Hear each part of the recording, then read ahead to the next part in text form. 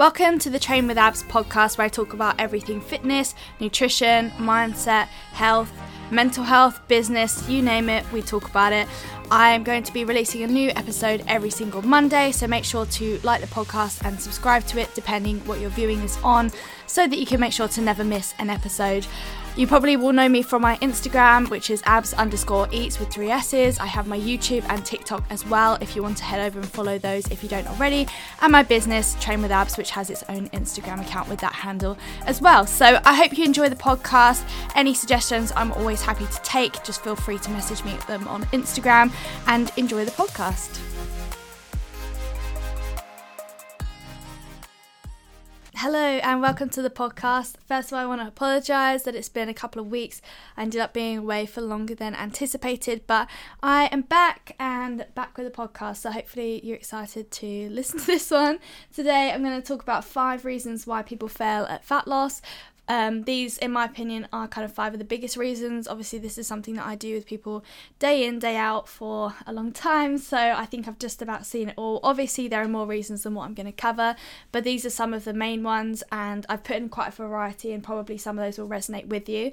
I think sometimes if a fat loss phase does not go to plan, sometimes that is the person's fault, and that's fair enough, and you can address why that is. And then sometimes it's not, and sometimes there's things that we have to realise, particularly when it comes down to timing, that is quite important to look at. There's something I think I want to cover it in a separate podcast, just because I want to deep dive into it a little bit more, but I want to talk about dieting after having previously a bad relationship with food or previously under eating, because I think that that's something that lots of people don't understand to navigate, or how to navigate, and then they all come across a similar situation. So again, as a coach, I can see the same pattern coming up time and time again with people, but when it's just yourself, it's very difficult to understand what's normal and what's not. So that's something I want to talk about in a future episode.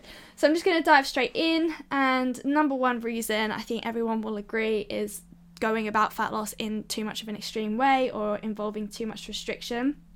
So by this I mean maybe having calories too low, or really restricting what you can have. So doing the classic, I can only have rice, chicken and green beans, to lose fat, and I can't have any nice tasting food because if I eat a burger I will get fat, or I can't eat high fats because if I do that I'll gain fat, or cutting out carbs. Anything that involves restriction that's unnecessary, I think, can lead you to failing in a dieting phase.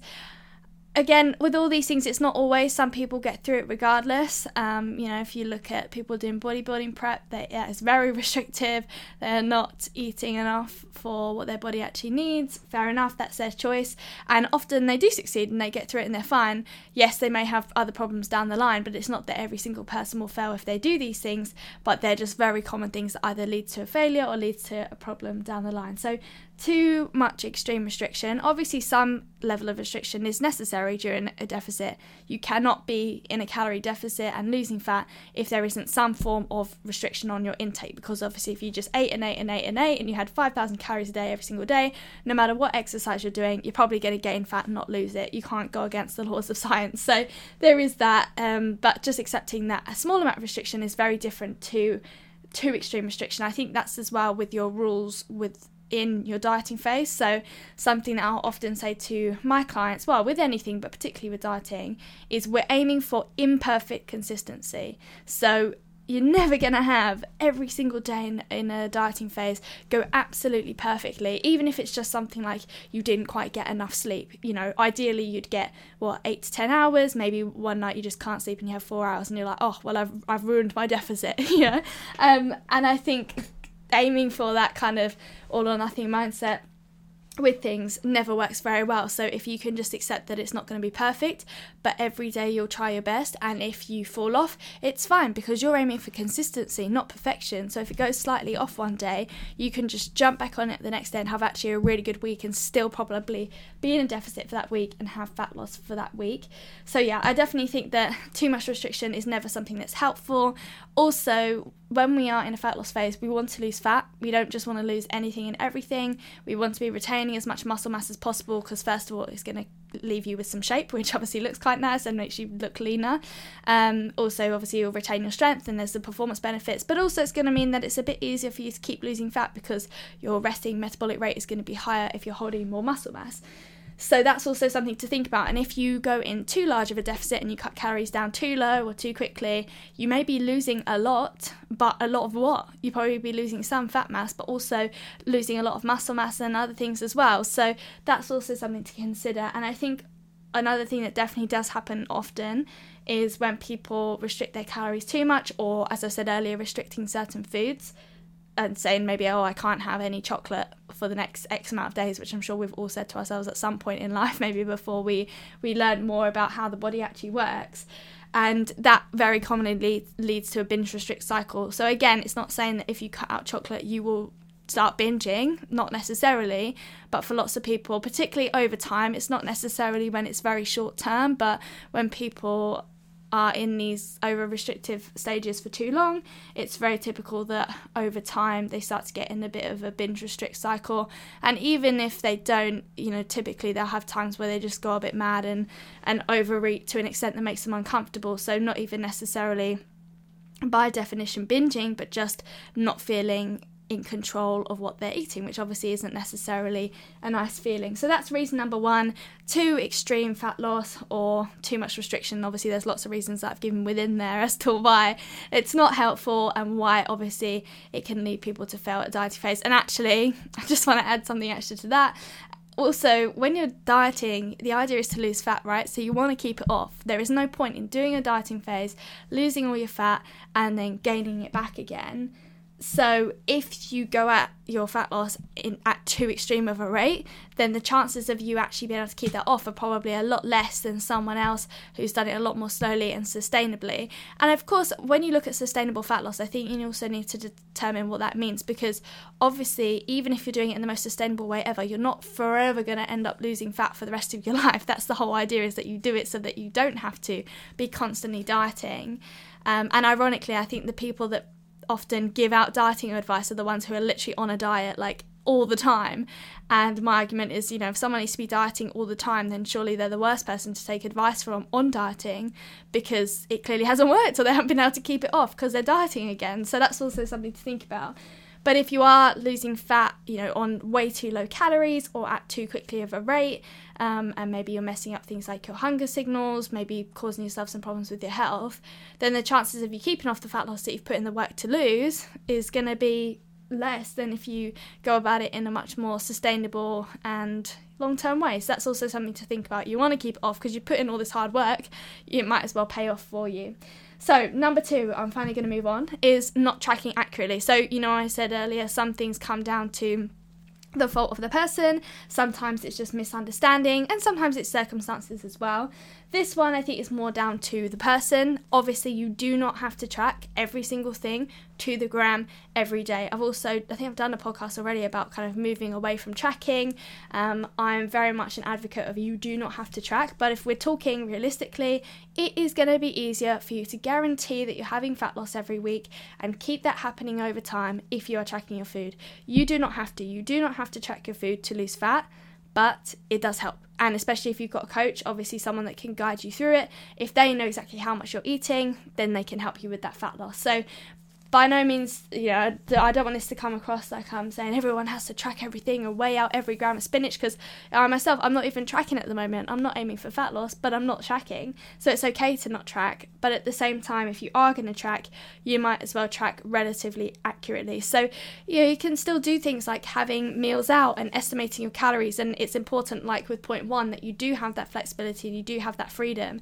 Because realistically, even if you are maybe 100 or 200 calories off, for a meal that you'd estimated out for the week, and in terms of your weekly average, you'll probably still be in a deficit. So it's important to give yourself that freedom, but at the same time, if you're kind of going to the larder and having 4 tablespoons of Biscoff every hour on the hour and you're not tracking that into your calories, don't be surprised when you're not then in a deficit at the end of the week. So it does come down to personal choice, and obviously some people as well are more happy to go for a slower rate of fat loss and have more flexibility and not have to track everything exactly to the gram and be able to have something that their great aunt Bessie baked them or something, and that's fine. But it's just one of those things that you have to just decide how you want to go about something and then have realistic expectations from that. So if you are tracking every single thing that you're eating as accurately as possible, then you know if you're not having the fat loss, you need to adjust your calories. If you are barely tracking anything, if you're half-assing tracking one day, doing it properly another, and then just going crazy on a Sunday night because you can't be bothered anymore and you'll start again on Monday, then again, you can't expect that you're having this steady rate of fat loss, because you're probably not going to, because you might not be eating in a deficit. So it's okay, but like I said before, you need some level of restriction to be in a calorie deficit, and tracking your food can help with that. So you don't have to, but if you're going to track roughly accurately within reason, so that you actually know what you're eating, because otherwise it's going to be a lot harder for you or for anyone that's giving you guidance on calories. Number 3 is something that I don't think is talked about as much, and again, it's not to say that you can't lose fat if you don't do this, because you can, but this is something that makes life a hell of a lot easier. So another mistake people make is not including resistance training and not eating enough protein to retain muscle mass. Kind of links to what I was talking about earlier about going in too much of an extreme deficit, people losing fat very quickly, and they end up not just losing fat but losing everything else as well, which is, not ideal. So there's that side of it, and it's also, if you are doing resistance training, it's unlikely that you're going to be building muscle in a fat loss phase.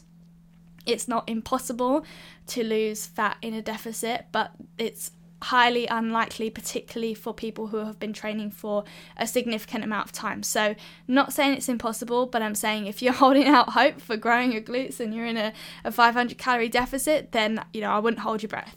So including resistance training, what can it do? There's the performance side of things. Yes, that's great. But in terms of actual fat loss, it can help us to retain the muscle mass that we have, and so can obviously having the protein. And then obviously if we can retain the muscle mass that we've got, then as I said before, we're going to sit at a higher metabolic resting rate, so it should be, in theory, easier for you to lose fat on high calories. Also, just in general, I think having protein is important within a deficit, and I think that can be a point on its own in terms of why people fail. If you're having no protein at all because you're just prioritizing sticking on low calories, then probably your recovery is not going to be great, particularly if you're resistance training, but also just in general. I think we think of recovery as am I really aching? Do I have really bad DOMs? But it's not just that. It can also be, how tired do you feel for your sessions? Do you know when sometimes you're going to work out or you're going to go for a walk and your body just feels heavy? That's still poor recovery, even if it doesn't feel like aching. So if we can have enough protein and have better recovery, probably you're going to have better sessions. You're going to have more to give in your cardio or in your steps. You'll probably be more likely to do it because it's a lot more fun to go out for a walk if your body doesn't feel like you're being absolutely dragged through a hedge backwards. So that's also something to consider. And then obviously if you can put more into the exercise side of things, your energy expenditure is probably going to be a bit higher, and that's also going to balance out as well and mean that you're probably in more of a deficit. So protein's really helpful. And also in terms of keeping you feeling a bit fuller, you'll probably find if you have a higher protein diet, even though you're on lower calories, you find them easier to stick to. So with that as a point again on its own, that's a reason why maybe some people are more likely to fail at fat loss if they're not having any protein at all. Then they're probably going to be very hungry when it gets to the lower calories, whereas they might still be hungry if they're having more protein, but maybe it's a bit more manageable. So that's another reason. Another reason, number 4, why I think people fail at their fat loss is because they've started from really low calories, or they've not taken a break after dieting for a long time. So both of these kind of lead to the same outcome. So say for example, someone their whole life has been eating 1,500 calories and they think that that's their new maintenance, and it probably is their maintenance, but not because they can't have more, but because their body's adjusted to that level of food. If you haven't already, then I would recommend listening to my podcast on an intro to reverse dieting. I'm going to do more episodes on reverse dieting to go into it in more depth, but that kind of gives you a starting idea of how to get out of this situation. If you're listening to this and you think, oh, that's me, I've never gone above 1,600 calories, and if I do, I gain fat, that's what you need to do first. So essentially, people who are starting from very low calories, they kind of have two options, and in terms of fat loss, neither of which is particularly good. One is just to sit on the calories they're already on, go crazy with the cardio and hope something that happens. Maybe it might happen a little bit to begin with, but realistically they're going to stall very quickly, especially if they are kind of already at their maintenance. And then like option number 2, which again I would not advise, is taking their calories down low to an unsustainable and unhealthy amount of calories, causing themselves probably more problems and probably in future ending up gaining it all back and more. So definitely would not recommend doing that, and I never take someone's calories below 1,500 even at the end of a dieting phase. We rarely even go down to 1,500. I'd say probably the majority finish between 1,800 and maybe 1,650 as a very minimum, and that's for the last couple of weeks. So that's something to consider. So if someone comes to me and they're eating, well, even like up to 1,800 calories, I would say we can't really do a dieting phase now. We need to reverse calories up first, and then we can go for a dieting phase. So that's really important. And so obviously, for those reasons, if someone's starting a dieting phase already from really low calories, then they're going to be very stuck and probably fail at their dieting phase, or be very, very miserable and cause themselves further problems, either maybe physically or mentally down the line.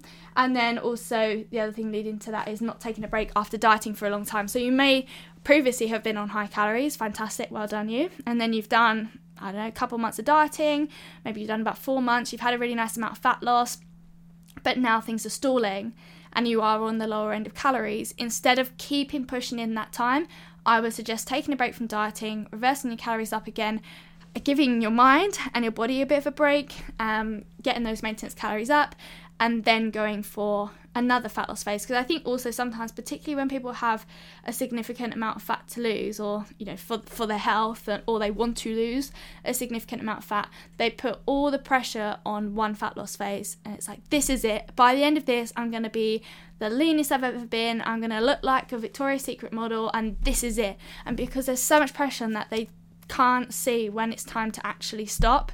And often, that's how people just end up never stopping, and it's just forever, and then they just end up not losing any more fat, but just on very low calories, or in some cases, unfortunately, ending up with eating disorders in the more extreme cases. So that's also really something to consider, and I think that's also where having a coach can really help, because sometimes when it's yourself, I think also it's very difficult often for people to actually see the fat loss that they've had. When it's their own body, we're all super critical, whereas if you saw that fat loss in someone else, you'd be like, oh wow, they've done such a good job.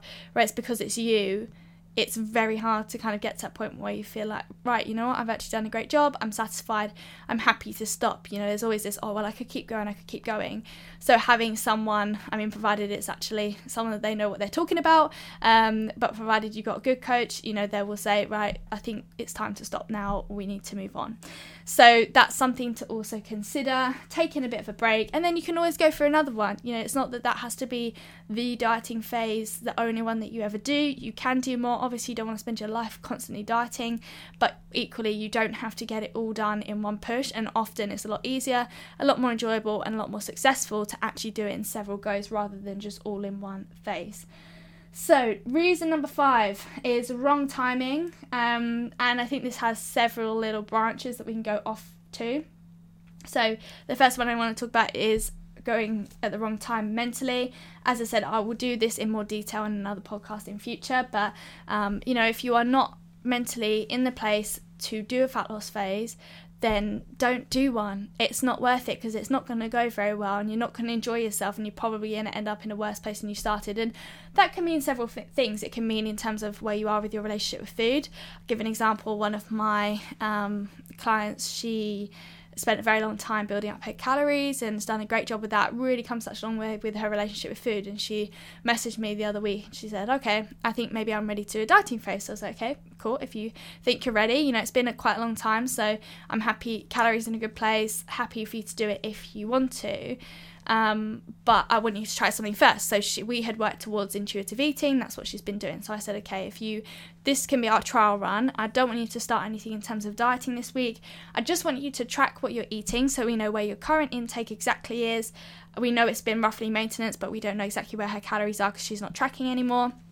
But she's managing to maintain everything great, which is awesome. So I said, just track this week and see how that makes you feel. And then if you're feeling all good, then we'll get going with a fat loss phase. She was all keen to do it, and she had decided that's what she wanted to do. Goes away, starts to kind of track again. And then she just realised, you know what, it's just not the right time. And I'm not ready to go back to tracking. I don't want to go back to tracking. I'm not ready to diet.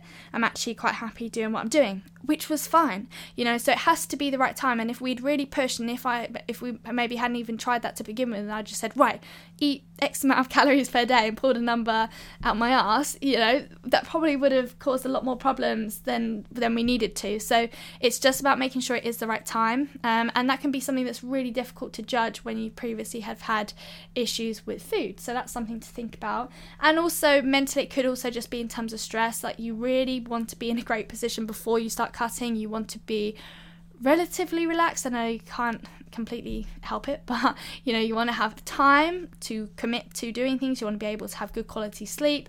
You don't want to be super stressed. You want to be able to prioritize to some extent what you're doing with the food and what you're doing with the training. So it also needs to be that. And even things like time of year, it sounds silly, but it makes such a difference. I find people who do their cutting phases in the spring and summer genuinely just enjoy it a lot more than those doing it in the winter. And it's not that people doing it in the winter hate it, but even just things like, especially for us people who are living in the UK, in winter we just don't really get daylight. The sun sets at 3-something p.m.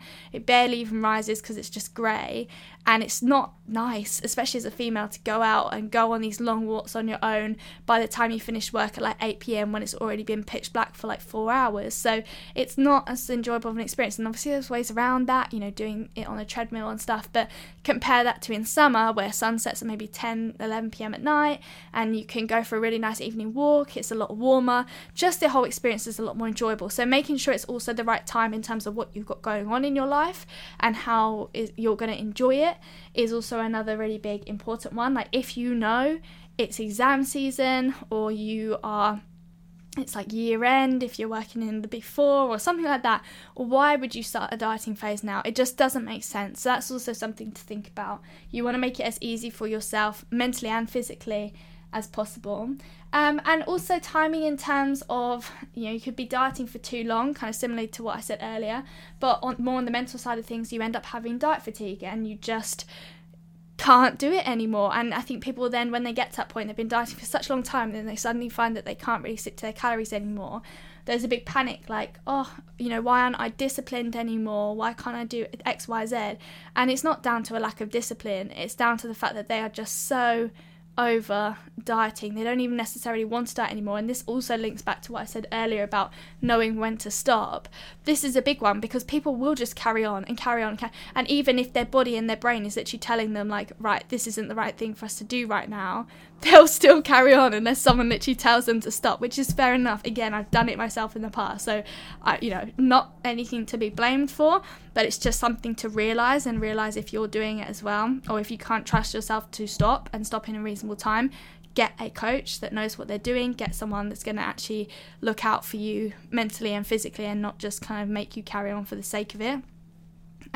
So really avoiding that diet fatigue is really important, because I think as well, once you get to that point as well, it can take a while to get away from that. And that's why also I think people end up developing a bit of an all or nothing mindset, because they just get so fed up, and then they'll go completely off the rails to like rebel against it, and then they'll feel bad and feel undisciplined, so then they'll force themselves to get back to it, and then that lasts a couple of days and then they fall off again.